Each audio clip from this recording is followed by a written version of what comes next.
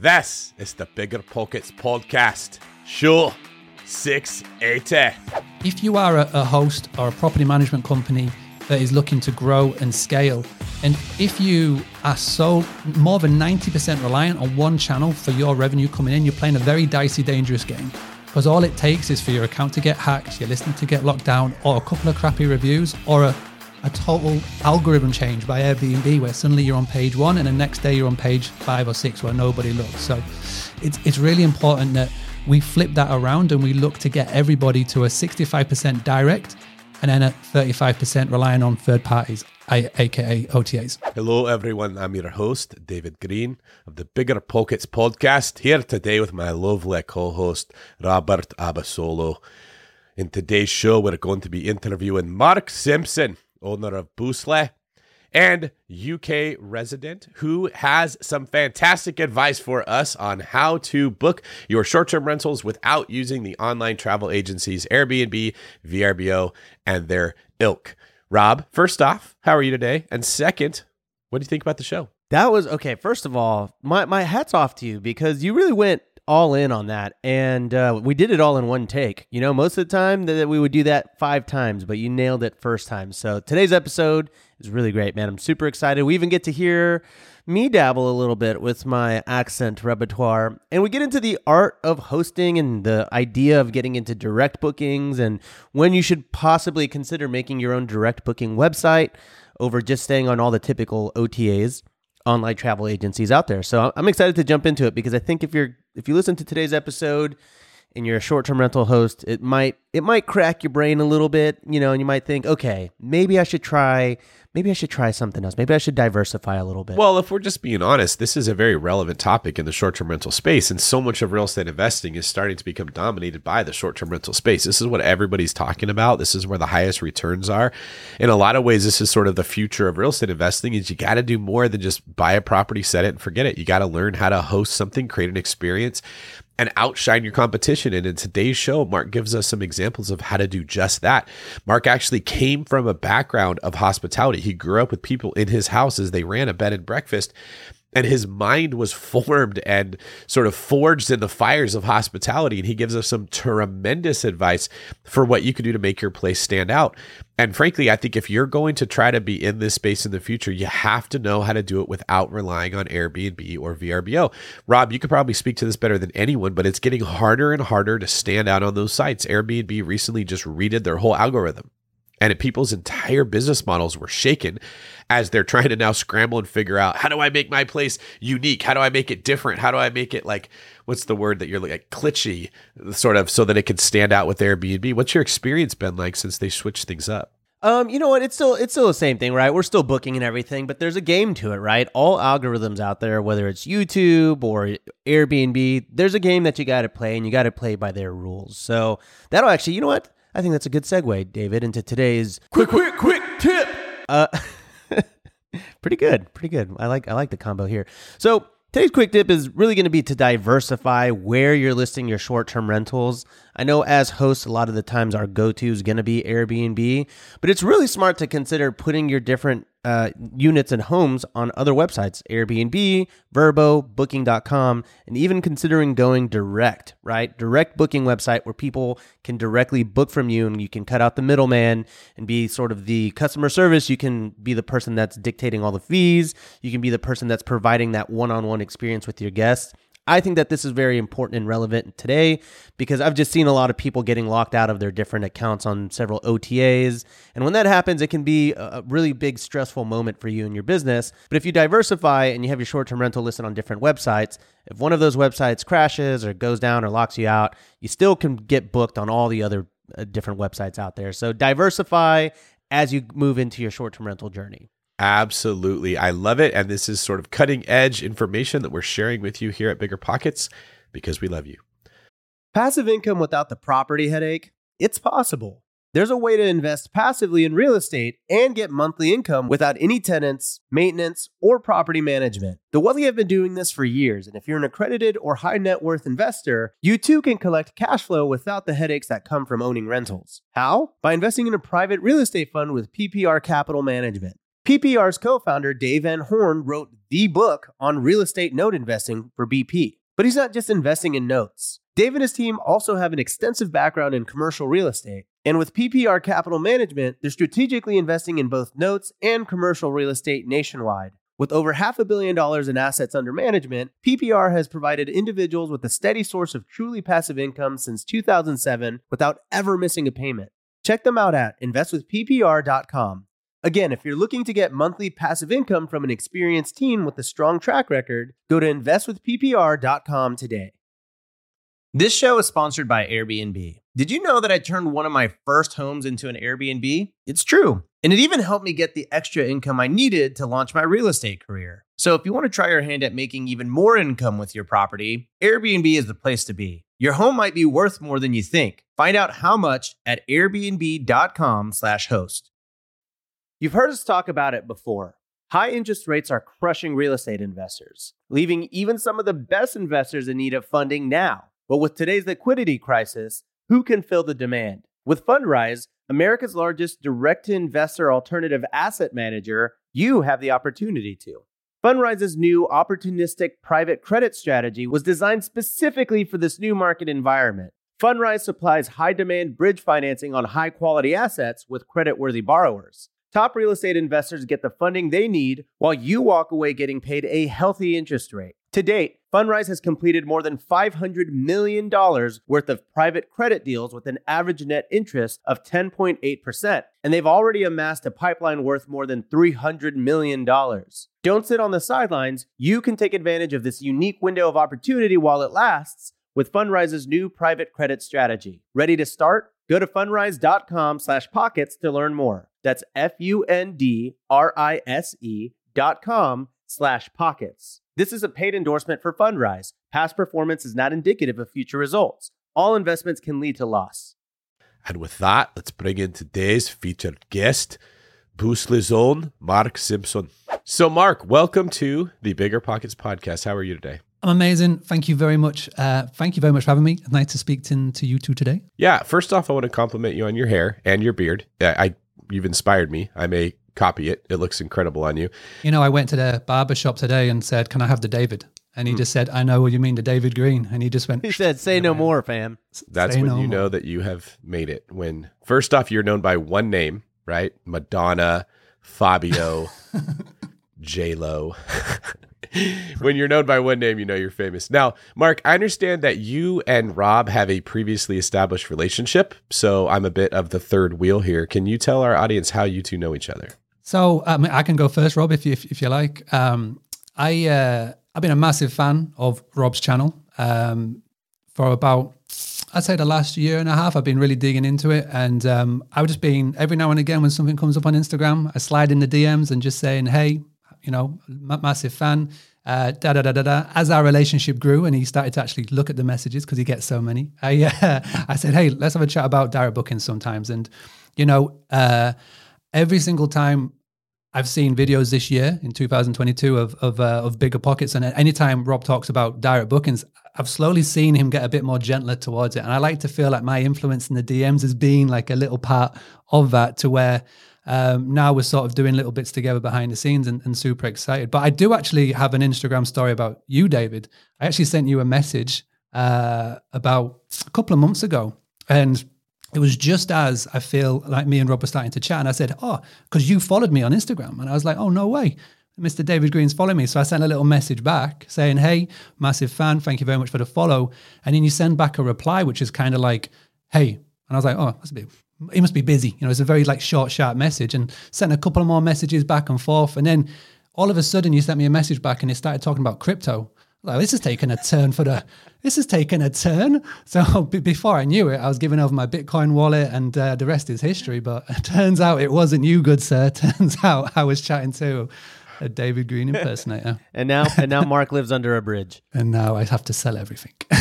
Yeah, and yet Instagram still just won't give me the freaking blue check mark. It's like, oh, how many people have to get ripped off from this? I've tried about 25 times. So c'est la vie. Here we are. Well, I'm sorry about that, Mark. Hopefully you didn't spend any money. I'm good. No, I think he was just kidding. Yeah, but I did. I've sent you several Bitcoin, David, and I'd like that returned, please. So yeah, I got locked out of Airbnb like not too long ago for a very short amount of time. I think it was for less than a week. But that's a big deal for Airbnb hosts, short-term rental hosts altogether. I've been seeing more stories like this pop up. My students have been locked out, and yeah, Mark has been very he's been very tenacious, I guess, on Instagram. And we would chatting back and forth, and then all of a sudden I got locked out, and I was like, wait a minute, I know a guy that is all about direct booking so that this never happens again. So it all kind of came together and culminated into a beautiful, beautiful relationship. And fast forward to today, he was speaking to my students not too long ago and actually delivered a Chipotle burrito to me in the middle of the presentation. And he instructed the Uber Eats eater specifically to interrupt my Zoom presentation when the burrito got here. So I ate a burrito on camera not too long ago. And that's our relationship. You really are, Rob, like the personification of a millennial in so many ways. You're like the shirt you're wearing right now, your very eccentric hairstyle, your obsession with Chipotle for 80% of your dietary needs. You've got that millennial thing, like you got it down really, really good. But Mark, I don't know you, and I want to know a little bit more about you. So tell us, I'm fascinated. Other than where do you live and where does that accent come from? How did you get started in real estate? Like, what is your story, your origin story of how you ended up getting your first house? Yeah, so I've pretty much been born into hospitality. Pretty much. I grew up on a 200-acre farm in the middle of nowhere in the United Kingdom. As you can tell, this accent is over the pond. So I'm from the UK, grew up on a farm. And in the 90s, my parents turned a 200-acre farm and they converted a barn and put a bed and breakfast on it. And then they converted another barn and put some holiday cottages. And this is before the time of social media. This is before the time of Airbnb and all that good stuff. And they literally relied on very old school methods to advertise their business. It was word of mouth and it was magazine advertisements and newspaper advertisements.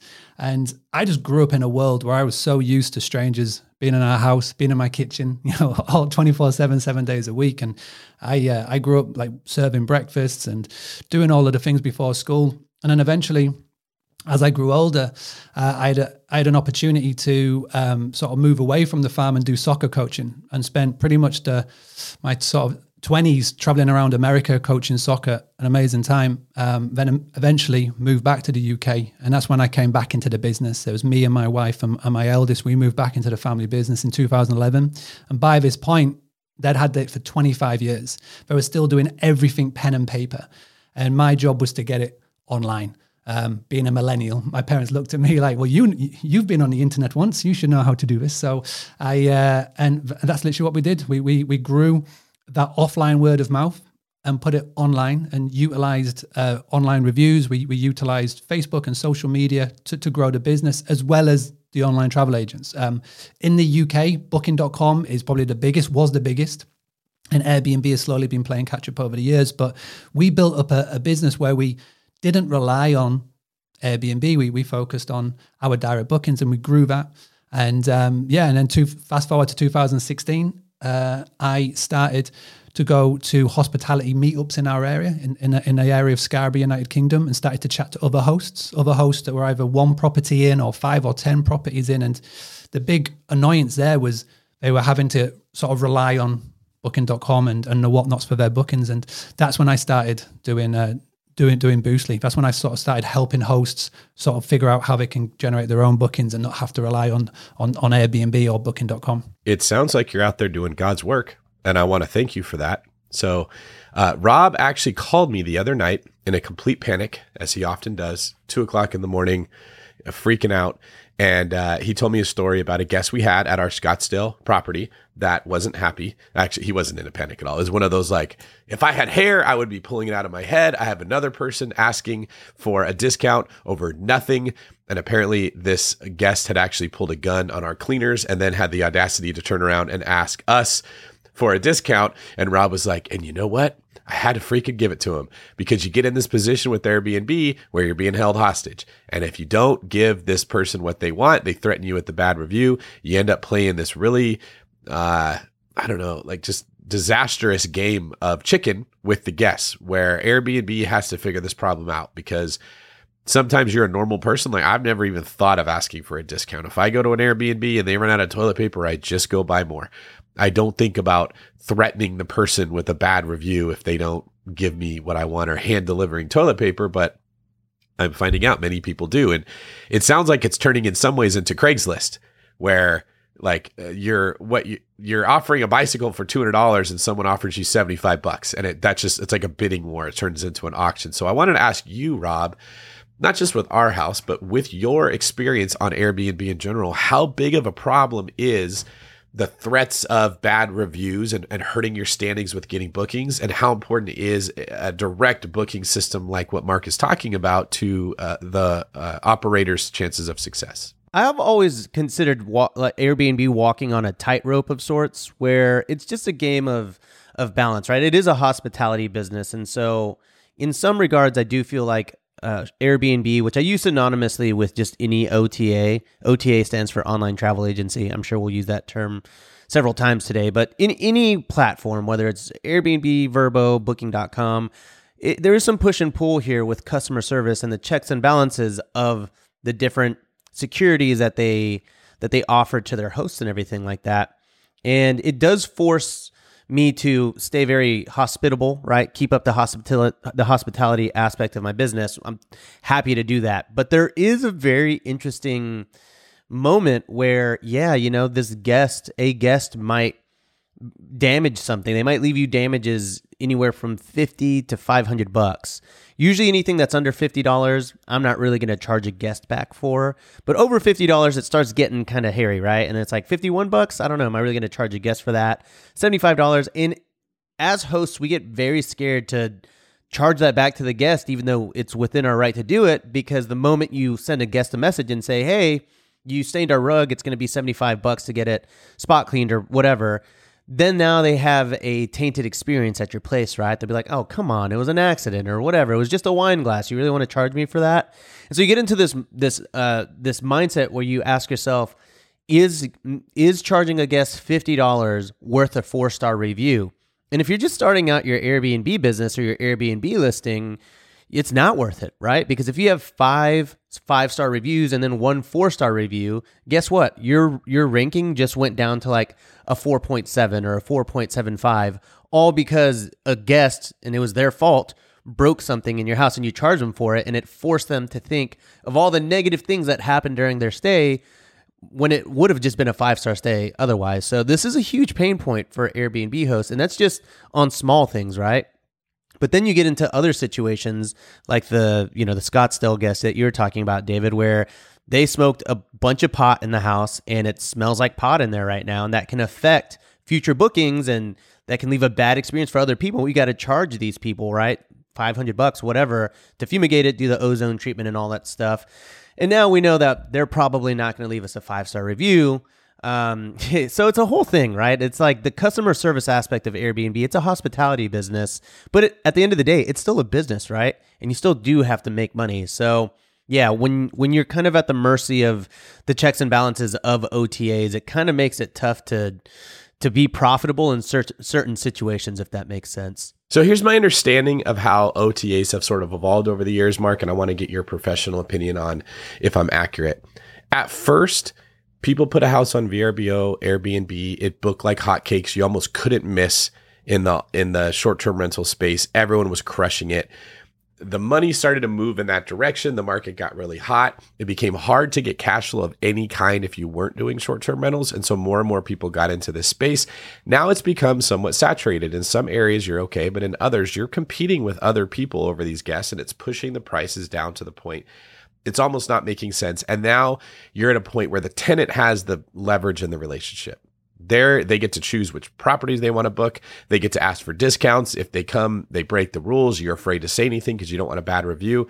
The owners of these properties, not only do they have to deal with problems of neighbors, problems of the possible city changing regulations, the evil landlord clause that sort of reigns over the industry right now, and the tenants having power. You seem like you figured out a way around that. Like, just don't go through those means where you don't have the leverage. First off, am I accurate with my understanding of the evolution of the industry? And then second, what is Boostly now doing to try to fix this? Yeah, no, you're 100% spot on. And for a lot of people, and especially a lot of people who are coming into the industry right now, believe it or not, there was a time in this industry that was before Airbnb, before OTAs, before Instant Book. I mean, 2015, you go on to any of these online travel agents and it was request to book. So you even like early days Airbnb, there was no Instant Book. The only reason that they bought that in was to compete with Booking.com, which is the Booking Holidays group, and Vrbo, which was HomeAway, which is the Expedia group, which owns Expedia and all that jazz. And with Instant Book coming in and with commission being a big thing, because back in the day as well, to be on a listing site, you paid an annual subscription fee. But then people started to come along like Booking.com, etc., and say, hey, don't pay us any annual subscription fee, just pay us a commission if a booking comes in. And for a first-time host, it's like, wow, this is amazing. For marketing and for advertising, if it doesn't work, I don't have to pay any money.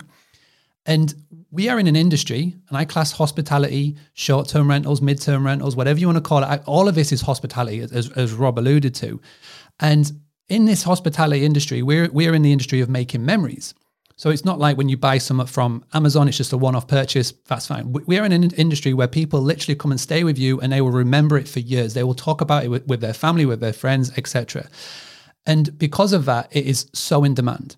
Like, you both now can look at your calendar and you'll just know there's dates in that calendar for all your properties that you could book 3 or 4 times over depending on the time of the year. And because it is so in demand, it is so easy to get bookings. And Airbnb, Booking.com, Vrbo have marketed and spent billions making sure that they are in the right product placement. So again, when you first start and you've got that one property and you've got all those plates that are spinning, everything that you have to know to do, when it comes to marketing, you can just take a couple of pictures on your phone.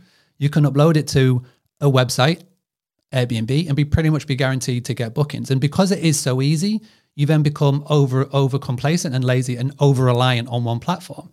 And it really becomes a problem when. So it becomes a problem when, for example, you get a bad review from a guest, or a guest complains to Airbnb and they side with the guest, or for whatever reason your listing gets taken down. And it's happening more and more and more now. And if you are a host or a property management company that is looking to grow and scale, and if you are so more than 90% reliant on one channel for your revenue coming in, you're playing a very dicey, dangerous game, because all it takes is for your account to get hacked, your listener to get locked down, or a couple of crappy reviews, or a total algorithm change by Airbnb where suddenly you're on page 1 and the next day you're on page 5 or 6 where nobody looks. So it's really important that we flip that around and we look to get everybody to a 65% direct and then a 35% relying on third parties, aka OTAs. Yeah, I do want to add to that list because you were saying all it takes is a hack or this or that. It also takes things that are not even like actual okay, let me articulate this correctly. We had a bed bug scare in one of our properties, like, I don't know, 3 or 4 months ago, maybe 5 months ago. And the guest sent over a photo of a bug. And we sent that over to our pest control people. We're like, oh my gosh, is it a bed bug? And they're like, we don't think so, but we'll go check. So they go and they report that to Airbnb, obviously. I mean, I don't necessarily blame them for that, but Airbnb immediately locked that listing. They deactivated the listing, and then we got the pest control people to come out, and then the pest control people were like, oh, actually, it's not bed bugs. It's a thing called bat bugs, easy to treat. They kind of found all the different places to plug the home, all that type of stuff. We had it resolved in a day or two. But even with that, we had to submit like a report that basically vowed that we didn't have bed bugs, and we had to do all this stuff. And that account could not be booked, or that listing could not be booked for 6 weeks. And that was a property that we had with an investor. So we're over here scrambling, trying to make it happen as much as possible. Luckily, it did end up getting resolved. We've been booking like hotcakes otherwise. And we still are making a lot of money on that property. But for people that are just starting out, if that's your first experience with a short-term rental, that can really taint the rest of your journey, right? And so luckily, I've done this a while now, so I'm able to stay calm whenever there's a bed bug scare, whenever a guest pulls a gun out on our cleaner, all that kind of stuff. It doesn't faze me quite as much, but it is interesting to hear you say that, Mark, because really at the end of the day, using different OTAs like Airbnb and Vrbo, that it gives the guest all the leverage. they have all the leverage to basically do whatever they want. There's some good and some bad, right? With short-term rentals in general, like Airbnb, they're going to bring the marketing, right? They're going to bring you the guests. You don't have to go and market your listing.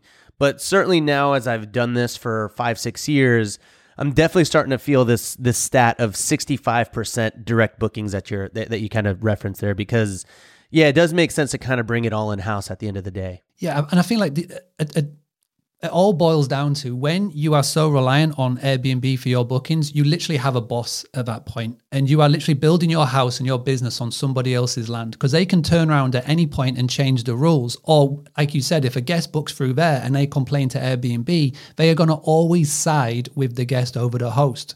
Doesn't matter what you've got systems and things in place. It just happens more often than not, and it's scary to see. Now, if a guest books direct with you and you've got your systems and structures in place, which is what we will talk about, then that situation with the bed bug, you would have had direct communication with the guest right there and then. You could have sorted it on your terms, on your rules, and you're not then having to have that little niggling doubt in your head that there's going to be somebody looking over you making all of the calls and the decisions, and you're worried about it. And the best example I can give on this, and one that I feel that any host that's been around since 2019 will be able to relate to, is that in March 2020, when the world went a little bit upside down and all of these regulations and rules were starting to put in place, Airbnb in the middle of March just sent a notification out to all guests and all hosts at the same time. So no word of warning to hosts, to everybody at the same point. Everybody woke up with a notification saying that obviously with everything that's going on in the world, any guest can cancel their stay free of charge. Doesn't matter what the policy is.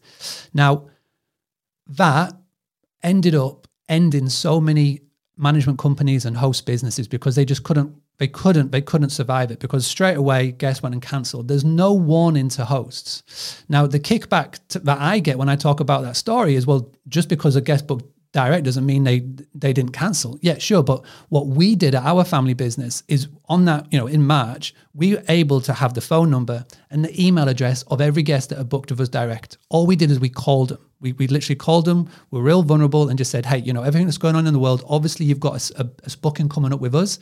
Obviously you can't make it, but instead of canceling it, let's change it. So we adopted a change, not cancel approach. And we were able to save 5 figures in reservations and just move it to later on in the year or next year. And we're able to help get us through that part.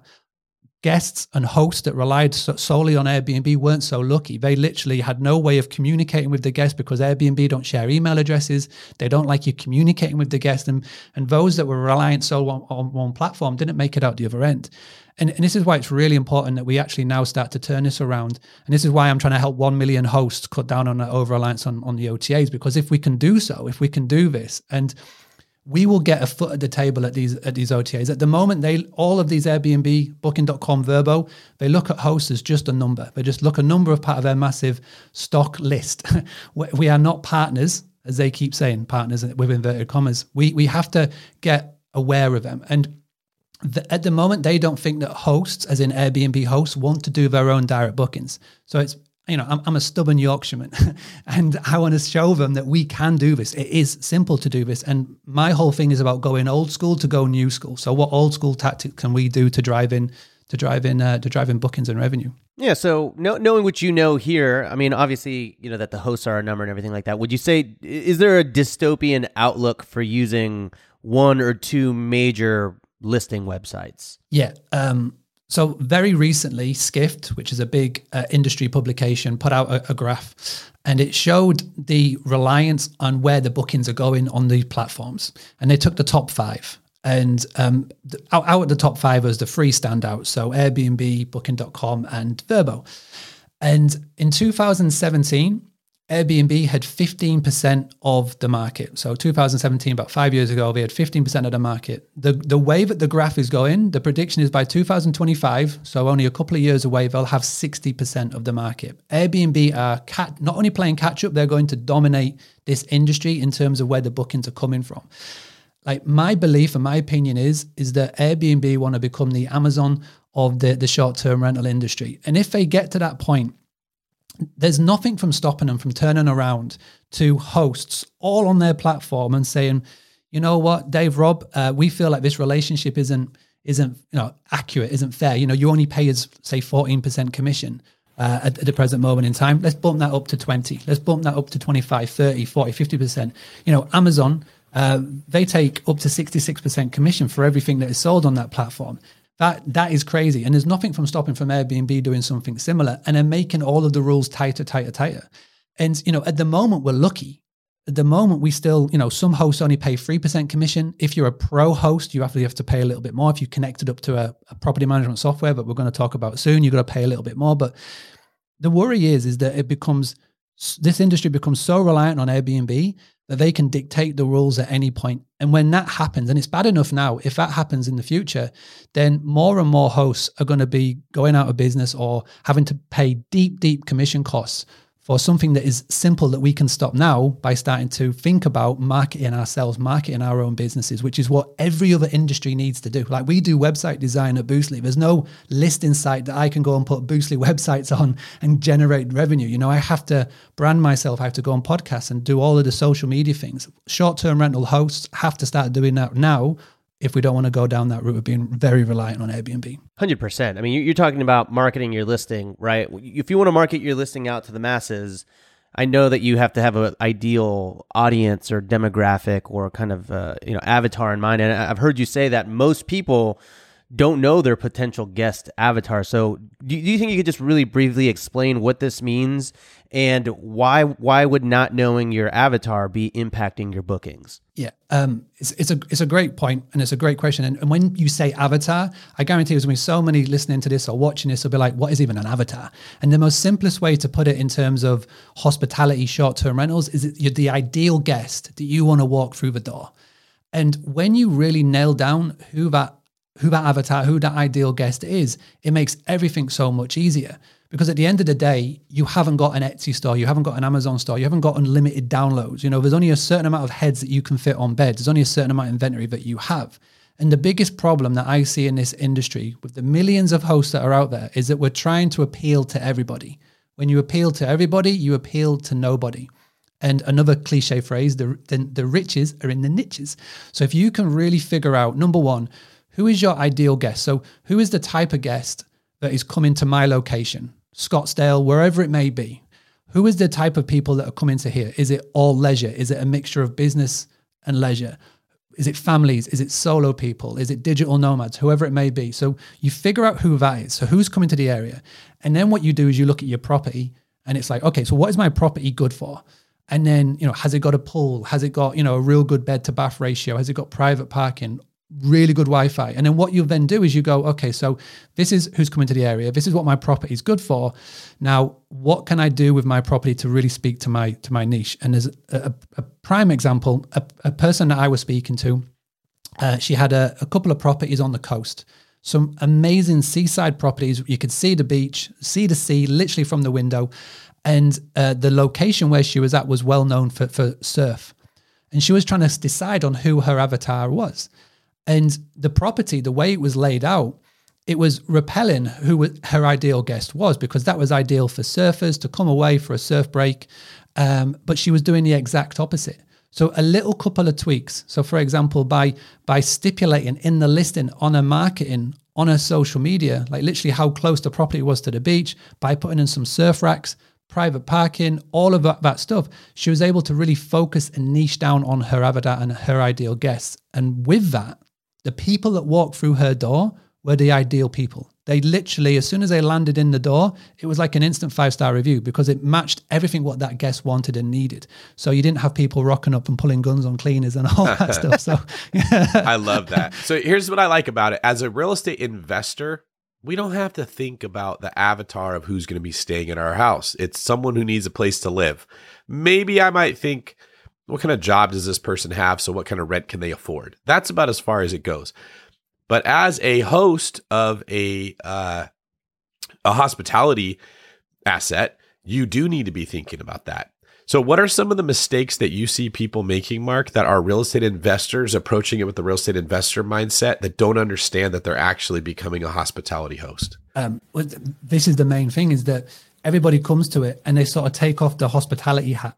I don't mind. I don't care where you've come from or what niche or which industry you're coming into. As soon as you have strangers coming to stay in your property, you're in my world of hospitality. So you always have to think hospitable first. Like hospitality is the main part of it.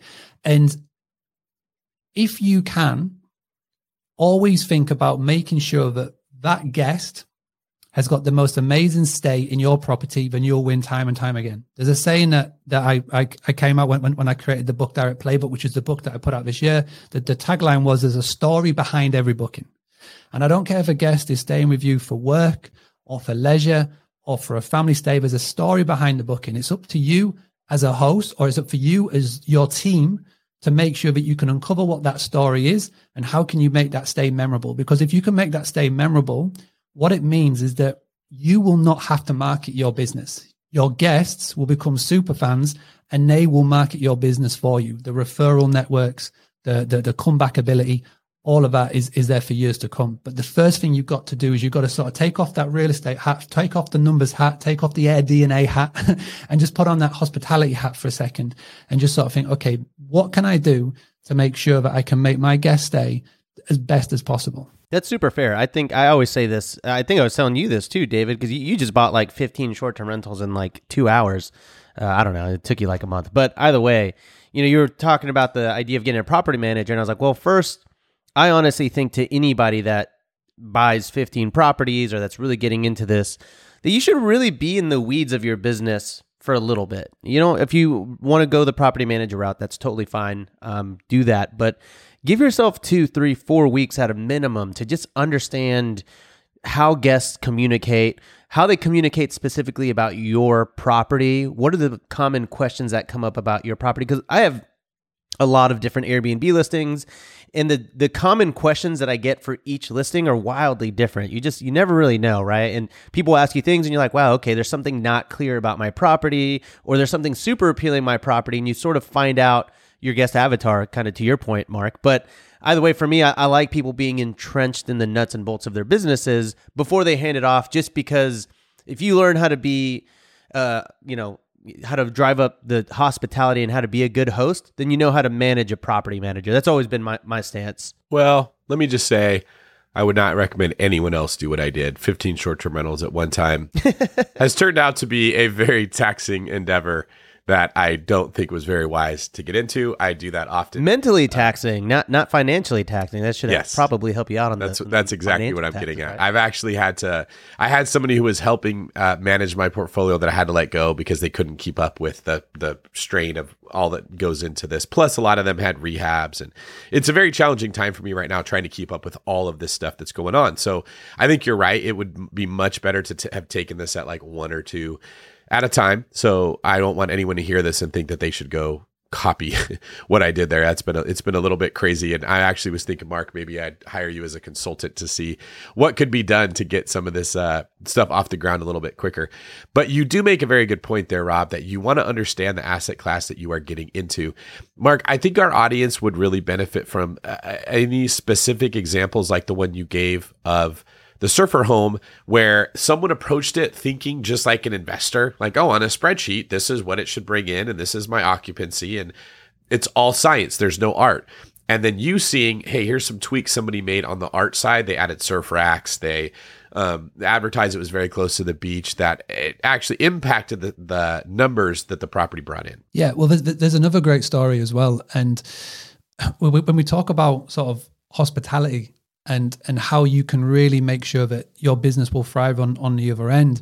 We had a lady that was part of the Boostly community, and she had a lakeside property. And this is what I'm talking about, like old school marketing and how it can really help your business. She had a person book at her lakeside property, and on the note, and they booked direct, and on the note it said, we're really looking forward to coming stay at your lakeside property. Little Timmy's 9th birthday, he's wanting to learn how to fish. And what the host did is what most people would do, and the most problematic thing that people would do is they would just look at that note and go, oh, that's nice, little Timmy's birthday. Well, that's fantastic. But what this lady did was on the day of arrival, she went to the fish and bait and tackle shop, and she bought a fishing rod and just a couple of other things like some bait tackle, etc. And went 5 to 10 minutes out of her way. So she did a meet and greet with the family. And before the family arrived, she put the little gift with a little card on the dock, just as the people parking up and going up to the property.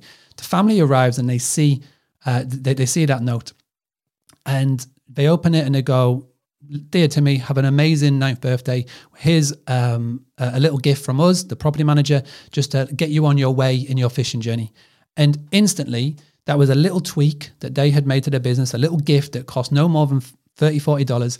And it impacted massively, because what happened was that guest instantly, pictures, Instagram, social media. So they had the social proof right there. And then when they went home, they were talking about it to their friends and their family members. And then it was that same guest repeat book for the next 5 years, brought their friends with them and told all of their co-workers, etc. So a little gift like that, a little shift, a little look at the property, a little, okay, what can I do to make this guest experience even better? And it resulted in thousands upon thousands of dollars worth of direct bookings, and it's all because of one little tweak that they made. And that's just like one little example. I think one thing that every host should be doing right now, everybody that has got a short-term rental business, whether it's 1 property, 5 properties, or 10 properties or more, you should all be looking right now and just sort of look at the property, look at the area, and go, well, what can I do to make sure that I can make sure that the ideal guest that I want to walk through this door, make sure that it's as easy as bookable as possible, and making it stand out. One of the easiest things you can do right now is to get a little floor plan, a little cartoon floor plan drawn. You can get someone on Fiverr, it costs about $20, $30. And what it does is it lays out your property instantly from an Airbnb listing or a Vrbo listing or even a social media, because there's so many people that book with you first time without properly knowing the layout of your property.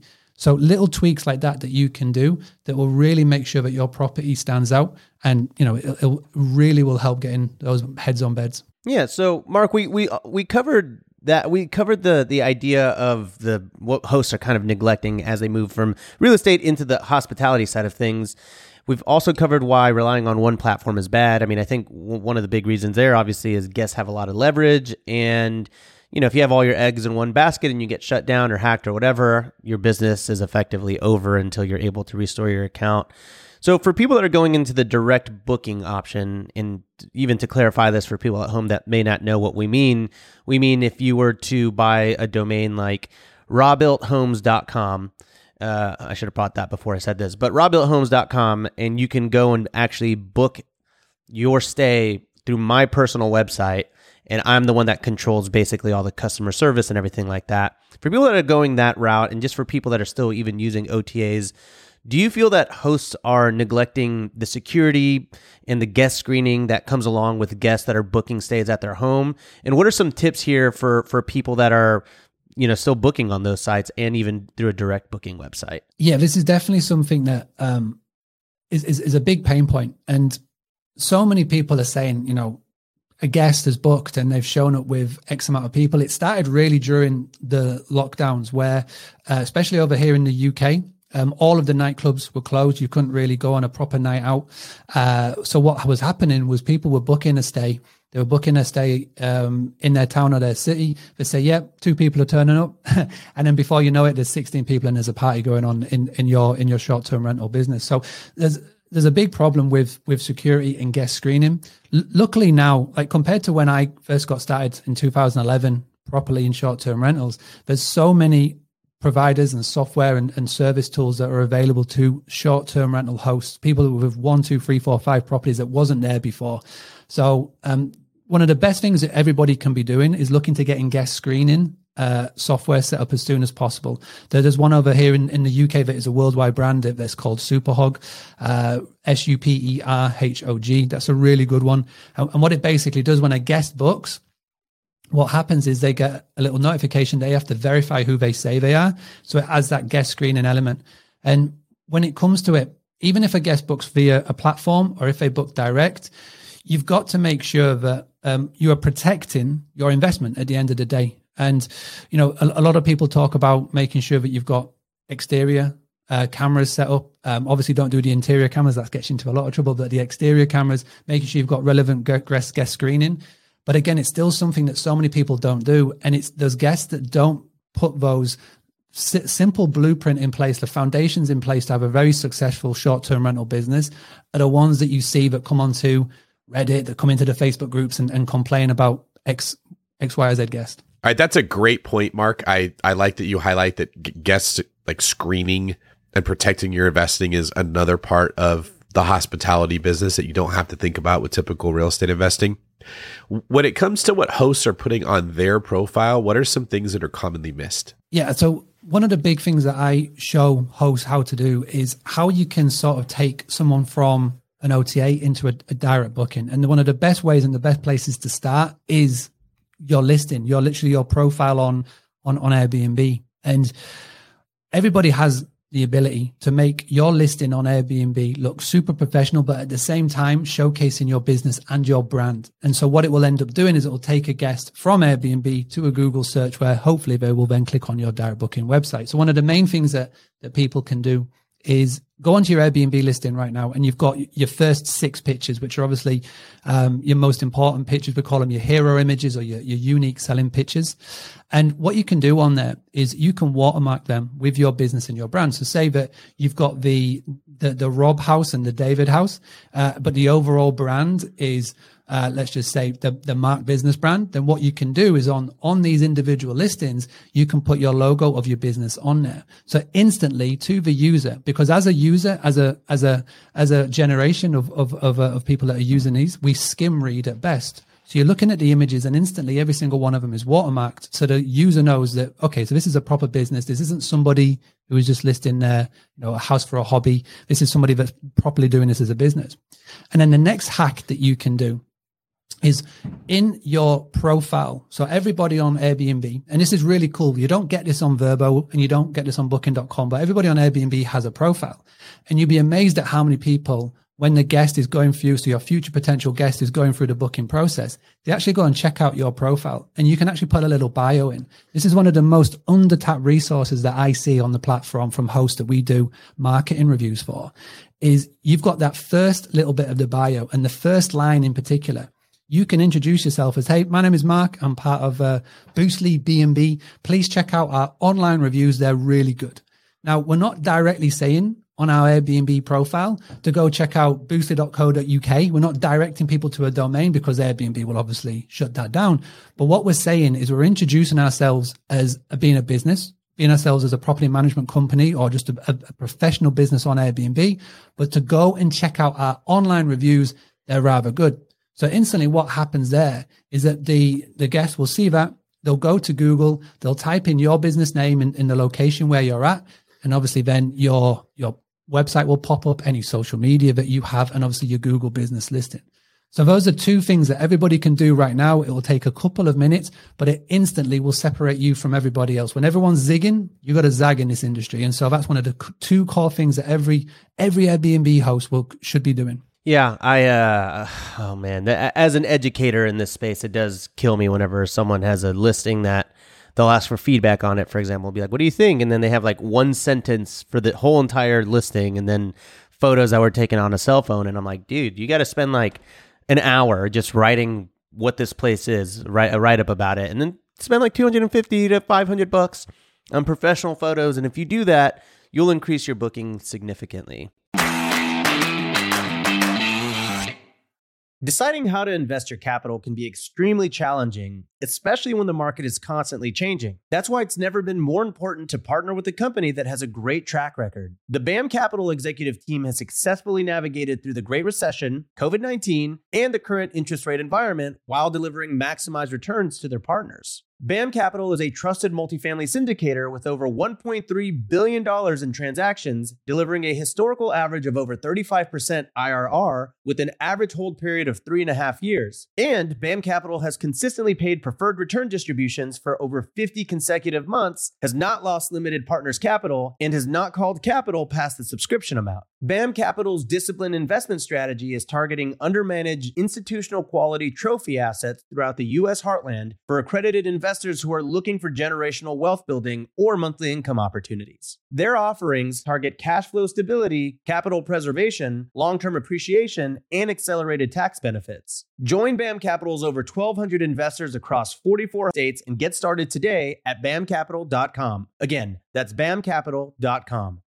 Finding rental property insurance has been a headache for the past few years. You know the feeling. You're scrambling, calling 20 different insurance agencies in a dozen different cities, struggling to protect your portfolio at the right cost. But I'm going to tell you a little secret that'll change everything. Veteran investors don't go through the everyday insurance companies. They just use NREG. NREG, that's N-R-E-I-G, provides insurance solely for real estate investors. They've built the largest insurance program in the country for residential tenant-occupied, vacant, and renovation properties. The best part? You can put all your properties on one insurance schedule and one monthly bill. And you can add, change, or remove properties without having to cancel one policy and purchase another. They insure properties from single-family rentals up to 20-unit multifamily dwellings, vacation rentals, mobile homes, condos, and more. Trade catchy jingles for cash flow with insurance made for investors. Visit nreg.com/bppod to request a proposal. nreg.com/bppod. Remember when you had to pay to get a lead's phone number? It was like the dark ages. Until Deal Machine made skip tracing a thing of the past. Now, with your Deal Machine plan, you'll get unlimited access to phone numbers and contact information for no extra cost. That's right, get high-quality, reliable information trusted by leading financial institutions, all fully compliant with the federal Do Not Call list. Explore over 150 data points including age, gender, marital status, occupation, and a ton more. Trust me, this is the data you need for off-market deals. With new filters, people flags, and color-coded phone numbers, lead management just got a ton easier. Ready to step up your investing game? Sign up for a Deal Machine plan today and gain immediate access to this unlimited treasure trove of contact information and phone numbers. Just head to DealMachine.com/BP. Transform your lead generation and deal-making strategies with Deal Machine. Sign up today and start exploring the unlimited possibilities at DealMachine.com/BP. So in the vein of you got to zig when others zag, a lot of people in this space think beds and heads. That's all I really need, right? To have a successful Airbnb business is just putting as many people I can into a house. What are your thoughts there? Yeah, no, you're right. This is more than just a heads on beds game. It really is about the guest experience. And now more than ever, your guests that are staying in your property, they're looking at the amenities as much as it is for a real good pillow and a real good comfy bed to sleep on.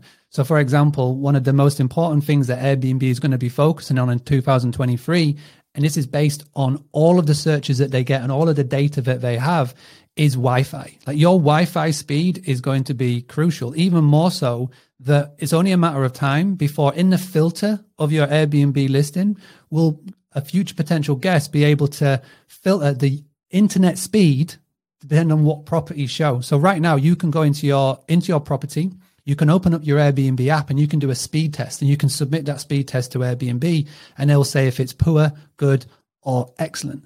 So if you have really good Wi-Fi, you should be definitely tapping into that and taking full advantage of it because, again, it just makes your property stand out so much more. And not only just talk about it on Airbnb and your listing sites, but talk about it on social, talk about it on your website as well. Talk about that because the digital nomad or the slow mad, which is going to be a new phrase in 2023, this is going to get even more popular. Brian Chesky even said in an interview that he believes that it's only a matter of time before 50% of the US workforce is working from home or working from a short-term rental property. So amenities is massive. Also as well, the other massive thing is the kitchen. Go into the utensils that you provide, whether it's an air fryer or whatever it may be, a decent coffee machine, a decent coffee bar. Make sure that you put in a little bit of time and an extra bit of budget into the amenities as much as it is that real comfy pillow and that real comfy bed. 100% agree. I think probably over the years, the number one, I won't say complaint, but I guess feedback that people give me, and it's less now because I've addressed it, but it's usually people that are like, hey, loved your place, would love for your kitchen to have been stocked a little bit more. And so now when I'm teaching people how to do this, I'm always like, look, just go to TJ Maxx or I don't know if you guys have TJ Maxx over there, but like Ross, Michaels, wherever, some of these more bargain places, they have a whole section that's just kitchen stuff, like can openers and wine openers, all that kind of stuff, and just spend like $100 on all the little knickknacks and the lemon squeezers and all that kind of stuff because people are always super excited when it's there and really bummed when it's not. And even to that point, these days, when a guest says, hey, do you have this item in the kitchen, I'm usually the first person to say, hey, I don't, but tell you what, go buy it. I'm sure I could use it in the listing and I'll reimburse you for it. And people are always like, oh my God, that's amazing. Most of the time they don't, but I'm always willing to, right? If it's like a $10, lemon squeeze or whatever, but other guests will probably use it. So I think that the kitchen is so important these days because a lot of people tend to book Airbnb so that they can actually cook there. Yeah. And also as well with the coffee bar, if you go and do something a little bit unique by getting local coffee beans and whatnot, it instantly makes your property Instagrammable. And the more you can make your property Instagrammable, the more that your guests will take a picture and they'll upload it to their socials. Because the number one time when your guests are taking pictures is when they're on holiday, is when they can show off to their friends back home that they're on vacation, staycation, workation. So the more that you can make your property Instagrammable and they can tag you in, then that's how you get that social media word of mouth and that virality just thriving. Yeah, so effectively, let's juice up the amenities, right? Let's make sure that the kitchen is great, the internet is fast. I'm curious, is there any tactical advice there on increasing internet speeds? Is it like a special router, like a mesh system or anything like that? Or is it just going with the fastest package that your internet provider provides? It all depends on, what you have available. So at the end of the day, you could put all of the cool mesh things and all that jazz, but if you've only got a certain amount of speed coming into your house, then you're screwed. Luckily now, doesn't matter where you are in the world, Starlink and these other solutions, these satellite solutions are making more people rural or wherever, you've got more options available. So, but it's only going to come a matter of time where having Wi-Fi and having quick Wi-Fi, especially for the Gen Z generation, and people think Gen Z is like teenagers. Gen Z now in 2022 is 25. These are people that are going to be paying money to stay at your properties. So you've got to make sure that a generation that are literally born with one of these cell phones literally in their hand 24/7, you've got to make sure that you've got Wi-Fi and you've got good Wi-Fi. Don't just have say I've got Wi-Fi and it's like 2 megabyte speed. It's got to be decent. It's got to be double digits. Yeah, for sure. I've got a couple of listings that don't have Wi-Fi and we make it as well known as possible. And it's like, hey, it does not have Wi-Fi. And then sure enough, they check in and they're like, what's the password? I don't see it. I'm like, I told you there's no Wi-Fi. We would offer it if we could, but that's something I'm always happy to spend $100 a month on simply because, it's super important. Okay, I have to ask you, Rob, is the location not offer Wi-Fi? Is that why you don't have it? It's like, it's too secluded. We can't even get HughesNet out there, which is like 8 megabytes per second. Wow, so there just is not internet. Well, what about the thing Elon Musk is doing? What's that going to be called? Starlink. There's a wait list for that everywhere. I mean, it is possible. Finally, one of the properties, my Gatlinburg property, I got the email from Starlink to set it up, and I was like, oh, it actually happened. But it's not always readily available. Do you think that Starlink will change all the emails that old people use that have sbcglobal.net as their email domain name? Are they all going to change? Are you sweating over there because you still have the sbcglobal.net and your Hotmail? David Green at Hotmail.com. That's right, Rob. I've got a Hotmail account. Right. Back when email was created. So, Mark, we've talked about having a great experience, amenities, everything that leads up to this moment. But there comes a time where a guest leaves, right? And that's the end of the stay. So what aren't hosts doing to follow up with their guests? And do you feel like this is a crucial aspect for marketing your business in the future to those guests? Yeah, and this is where you can get those juicy direct bookings so easy and simple. And this is the cool thing is that it doesn't cost any money. Literally takes a couple of minutes of your time, but you just got to reach out to your guests. We are very lucky that Airbnb, for example, they give you the phone number. They don't give you the email address, but they give you the phone number of the guest. And this is where, for a lot of people, it may be a little uncomfortable, but it's all about becoming comfortable about feeling uncomfortable. Pick up your phone and call your guest. Just when they check out, if it's not you, if you're super busy, get a member of your team to do it and just say, hey, Rob, I really appreciate you supporting a local business and, come in to stay with us. Can I just ask, why did you book with us? Ask a load of who, where, why, what, when questions. Like, what did you do when you were here? Why did you go and do that X, Y, and Z? And then at the end of the conversation, if it's gone well, just say, hey, Rob, we really appreciate you. We really loved you as a guest. Thank you very much for that 5-star review. Hint, hint. By the way, do you know anyone? So really important 4 words that so many people don't use, but it will be everything in your business in terms of marketing and getting more bookings is, do you know anyone? So do you know anyone who's coming to the area? Do you know anyone who's coming here for work? It's a really good one to ask anybody who stayed for like a business day. Do you know anyone that needs to come to X, Y, or Z? And at that moment, that person will say a couple of things. Number one, no, or yes, or I'm not sure. So If they say no, just say, listen, no worries. By the way, if you ever do know anybody that's coming to who needs a place to stay, please bear us in mind, recommend us. And if they book, we'll give you a X in return, like Amazon vouchers or whatever it may be, bottle of beer, burrito, whatever floats your boat. But in the other time, if they say yes and say, actually, I do, as a friend David who's coming to town, you say, brilliant. Do you mind, sharing his contact information or setting up a group chat on Messenger or, or whatever it may be on email? And if they book and they mention you, then, I'm more than happy to give you a, X in return. X could be $50 Amazon voucher or whatever it may be. Because when you ask that question and you want somebody to do something, you've got to dangle the carrot. By dangling the carrot, they're more likely to take action. And that's the most crucial thing. But if you do that consistently, if you can do that for, say, out of every 5 guests that check out, if you can call 1 out of 5, I guarantee that what will start to happen is you will build up a pool of referrals.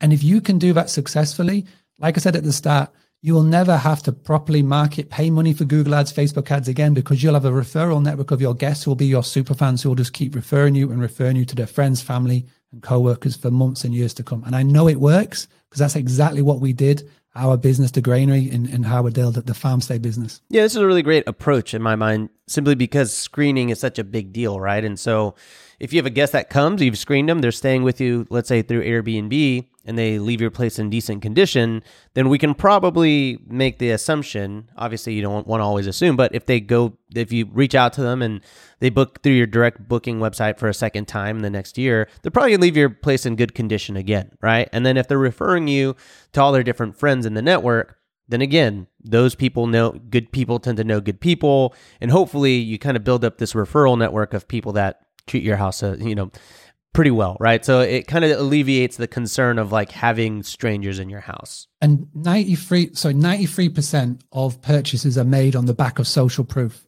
So if it's you as a friend, is Rob recommending David, and David is much more likely to book than if it's just me straight messaging David saying, "Hey, come and stay at that place." You know what I mean? So it's with that social proof is everything. So yeah, it goes a long way. For sure. Yeah, I mean, even on my end, I'm looking at the social proof, right? Guests that are trying to book my place.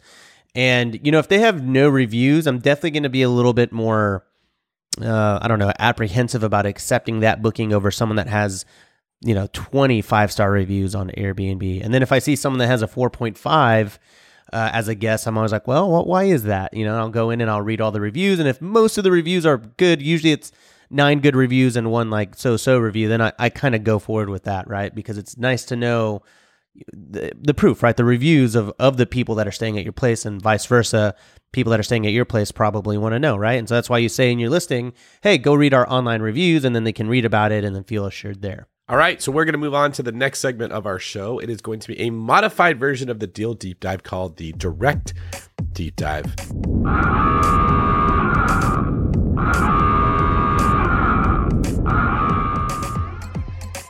Mark, in this segment of the show, Rob and I are going to take turns asking you questions about your direct booking system. Question number 1, where can you set up a direct booking? Is there a specific portal to use? So the main important thing that you need is a property management software, otherwise known as a PMS. The unfortunate thing is there is 1,400 plus property management software tools. The good news is that there's about 10 to 12 top ones, and those are the ones to focus on. You may have heard of a couple of them, Guesty, Hostaway, Hostfully, etc. If you want a blog post about this, I've literally done one on Boostly. So boostly.co.uk/PMS. That is where you get started, because when you've got a property management software tool, it helps you create everything that you need to put in place to build a direct booking business. So the guest screening that we spoke about, it will link into that. If you want to be on more than one platform, for example, Booking.com, Vrbo, and an Airbnb, it's all programmed via the PMS, and it all directly speaks to it. And the best thing is you can then create a Stripe account to take direct payments, and you can also create your own direct booking website. So this is the most important thing to get started with, is getting a property management software tool. Question number 2, how do you build out the communication with the potential customer? My old school favorite is picking up the phone and giving them a call. And I like to do it at the end of the stay, but also the start of the booking process as well. So when a reservation comes in, the best thing to do to sort of not have any cancellations, to make sure that there's no miscommunication, pick up the phone, give them a call, have a chat with them, figure out why they booked. What can you do to make that stay even better? That's one of the best things that everybody can be looking to do, taking this old school in a new school world. Awesome. All right. If somebody wants to do this, what does it cost to set up a direct booking website? So the cool thing is, as you are getting started in this game, so let's just say one property, it's actually free. You can go to so many free providers to have a direct booking website. But just like with anything in the world, as you level up your business, you need to level up your tech stack. And, as you get to maybe 3, 4, or 5 properties, then you'll have to pay a little bit of money to actually do so. There's many providers out there. There's many ones that do it. Boostly, obviously, the elephant in the room. We offer a service that we can help with that. Just go to boostly.co.uk. But you can start off by anywhere sort of a couple of $100. And then the more you grow, let's say you get past 10 properties and 15 properties, then you want to look for a pro solution where guests can book directly on your site. You can have things like live chat, retargeting, and all those cool stuff. And that's going to cost you a couple of grand. But when you get to that level of 10 plus properties, the money that you will spend on a website pales in significance with what you'll be paying to commission costs to Airbnb and all these other online searches. So the best thing to do at that moment in time, invest the money as you level up your business, and you'll be set for years to come.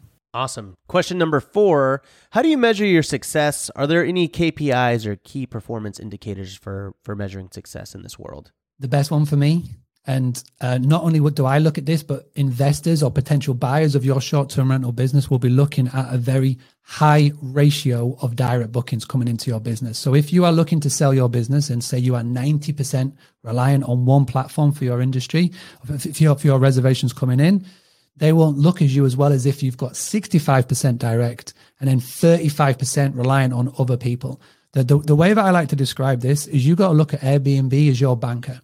Now, the banker basically is when I'm a happily married man now, but when I was single and I would go on a night out, I would be basically looking to take a lady home to do some horizontal dancing with at some point during the evening. But as the night got on, it got to 2:00 in the morning, I would always have my banker on hand that I could call if I wanted to do so. And this is exactly how we need to look at Airbnb. They need to be your banker. So Airbnb is your banker. Direct bookings is the one that you marry.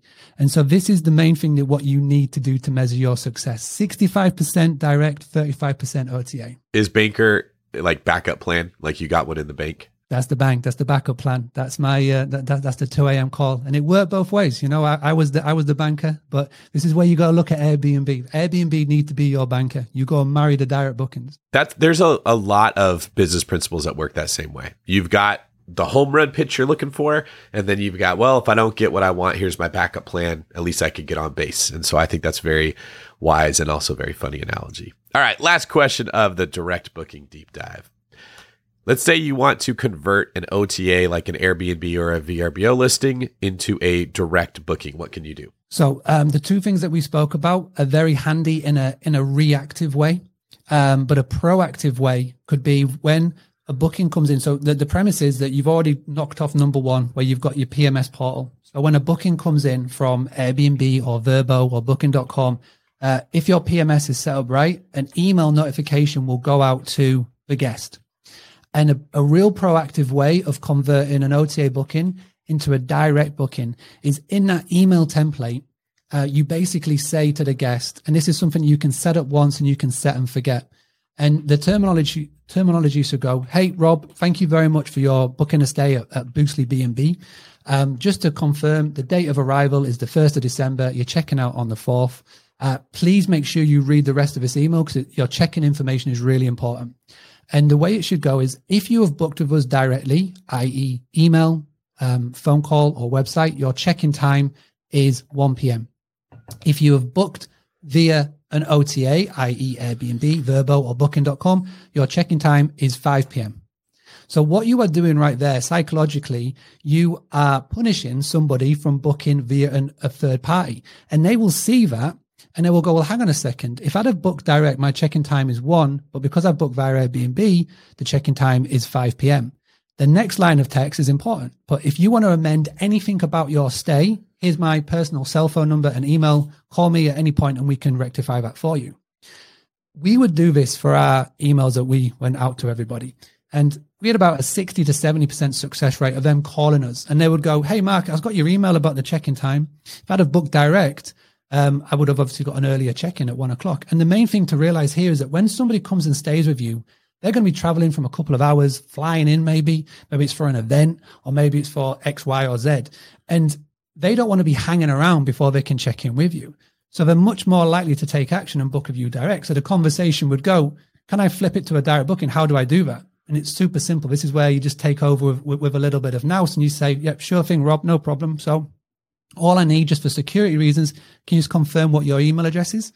Again, you don't get that email from the OTA, so you get that email. Just say, can you just confirm your card details? Brilliant. And you've got everything that you need. Just say, just do me a favor.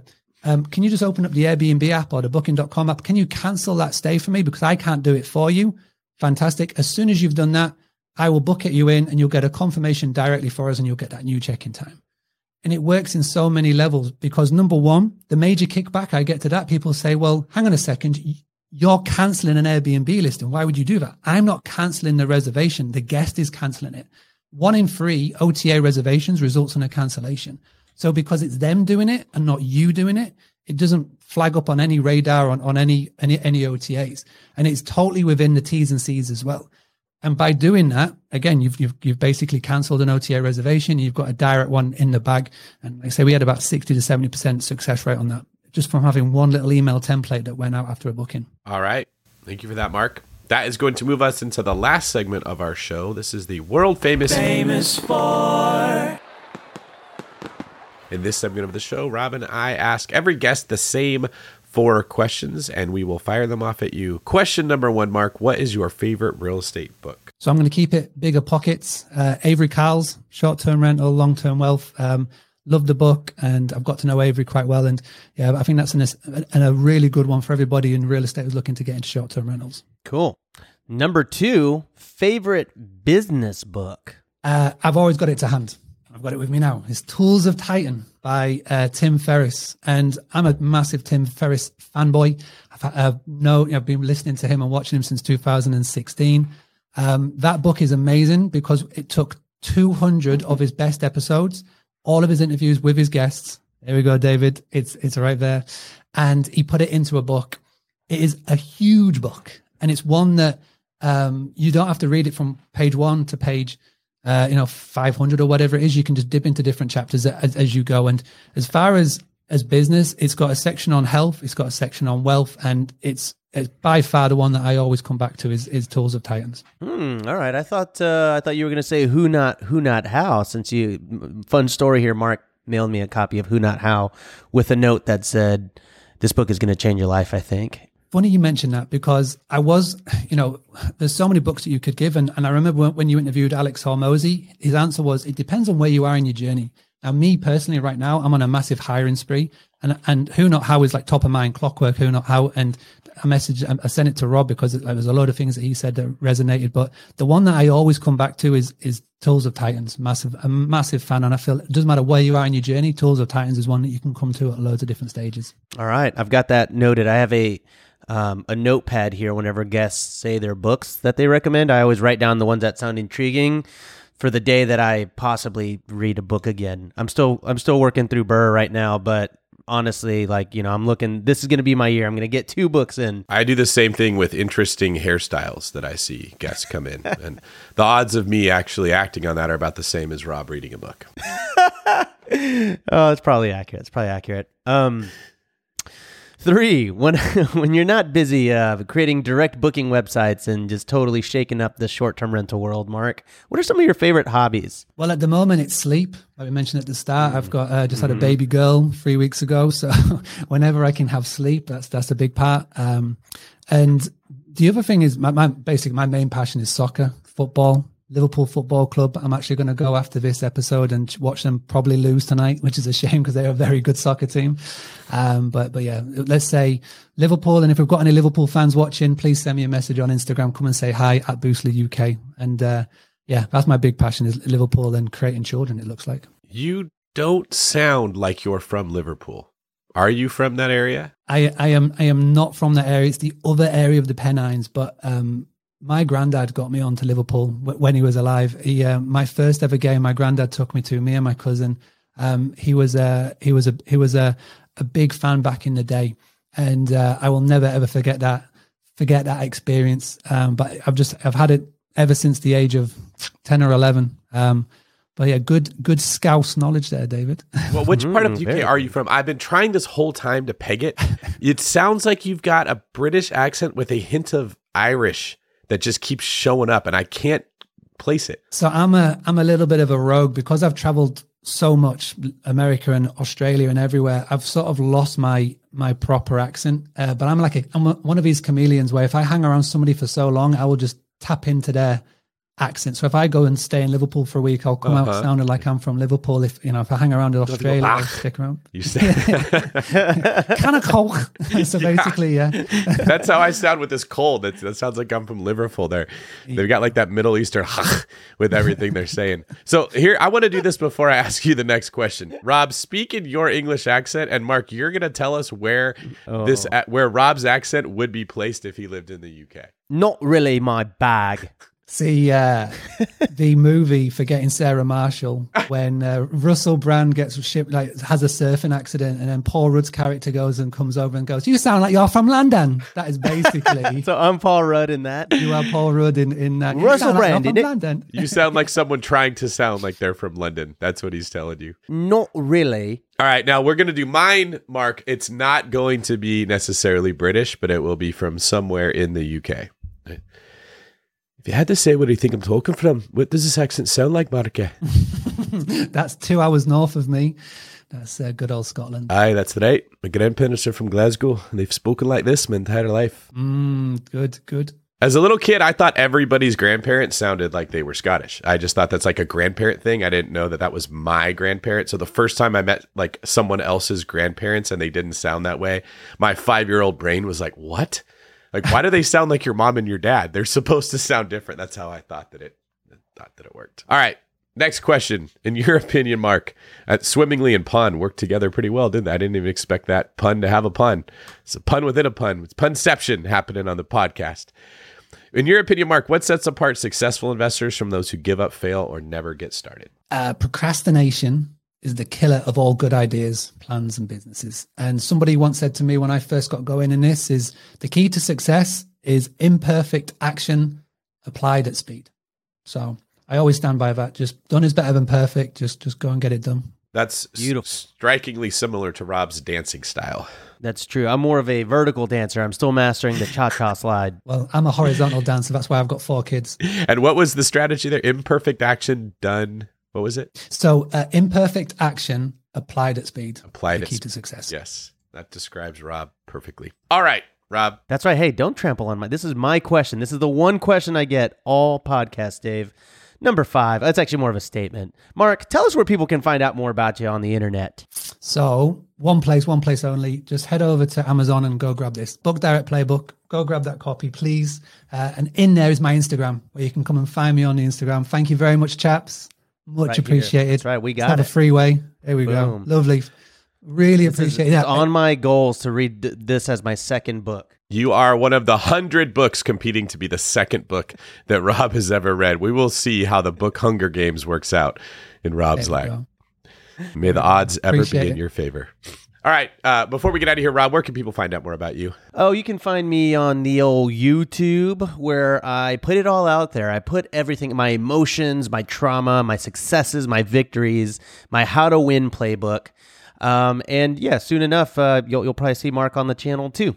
So you can find me over at Rob Built on YouTube on Instagram over at Rob Built. And then if you want to see me dance and do funny little trends on TikTok, you can find me at Rob Builto with an O. What about you, David? You can find me at David Green 24 on just about all social media, and then on YouTube at David Green Real Estate. I've also been going live on YouTube on Friday night, so join us there. I'm going to start bringing in guests. Maybe Mark himself will join us one to answer all your questions about OTAs and avoiding corporate travel crazy lunacy that we're starting to see within those industries. And if you would be so kind, please go to your favorite podcast app, be it Stitcher, Spotify, Apple Music, whatever that's called now, Apple Podcasts, and leave us a review. Those help a ton. We want to get the message out there that Bigger Pockets is preaching to more people.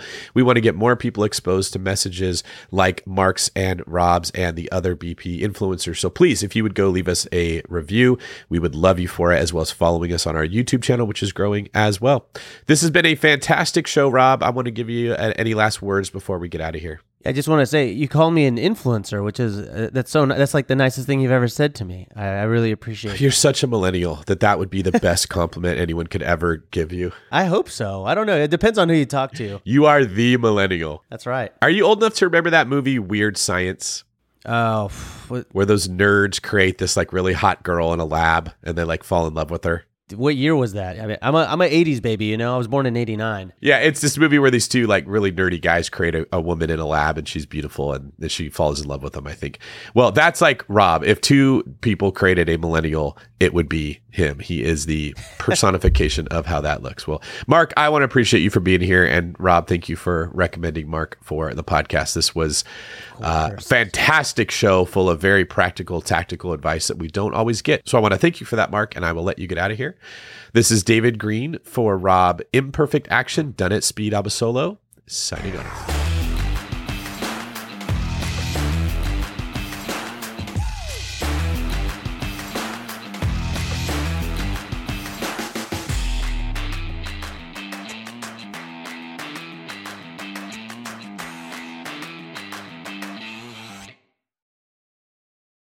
The market is changing, and finding your way can be tricky. Rates shift, headlines whirl, but your goal hasn't changed. You want financial freedom, and the best investors know it's not about timing the market, it's about time in the market. If you're ready to get into the real estate investing game or take your game to the next level, finding an investor-friendly agent is your next step. With BiggerPockets Agent Finder, you can find the right agent in minutes. Just head to biggerpockets.com/deals and enter a few details about what and where you want to buy, and bam! Instantly match with an investor-friendly agent who fits the bill. These local market experts can help you navigate the neighborhoods, analyze the numbers, and take action with confidence once and for all. This free resource is only available at biggerpockets.com/deals. Get an agent, get the deal, and get closer to financial freedom at biggerpockets.com/deals. That's biggerpockets.com/deals to find your investor-friendly agent today. The content of this podcast is for informational purposes only. Past performance is not indicative of future results, and all host and participant opinions are their own. Investment in any asset, real estate included, involves risk. Use your best judgment and consult with qualified advisors before investing. Only risk capital you can afford to lose. Bigger Pockets LLC disclaims all liability for direct, indirect, consequential, or other damages arising from reliance upon information presented in this podcast.